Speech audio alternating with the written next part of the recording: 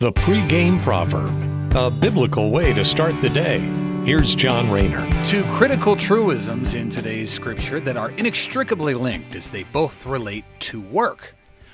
Ecclesiastes chapter 7 verse 8 says, "Finishing is better than starting. Patience is better than pride."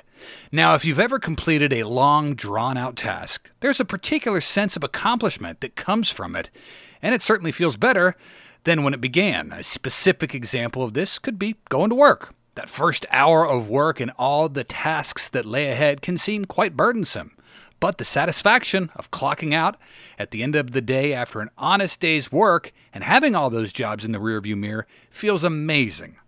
The latter half of today's word says patience is better than pride. This points out that it is better to be patient than to be prideful. The quiet, patient, and humble worker will always get better results than the arrogant and lazy worker who tries to take shortcuts.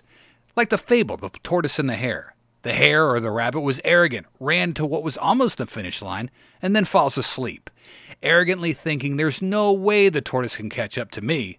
But the patient tortoise prods along, and next thing we know, he passes the slumbering rabbit and crosses the finish line. So to summarize, it is far more virtuous to be patient and humble rather than proud, boastful, and arrogant. And the end of the job is better than beginning it, which should encourage us to finish what we started. Thanks for listening and have a great day.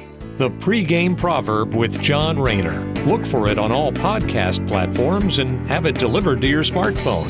The pregame proverb, proud partners of The Bar, the Biblical and Reformed Podcast Network.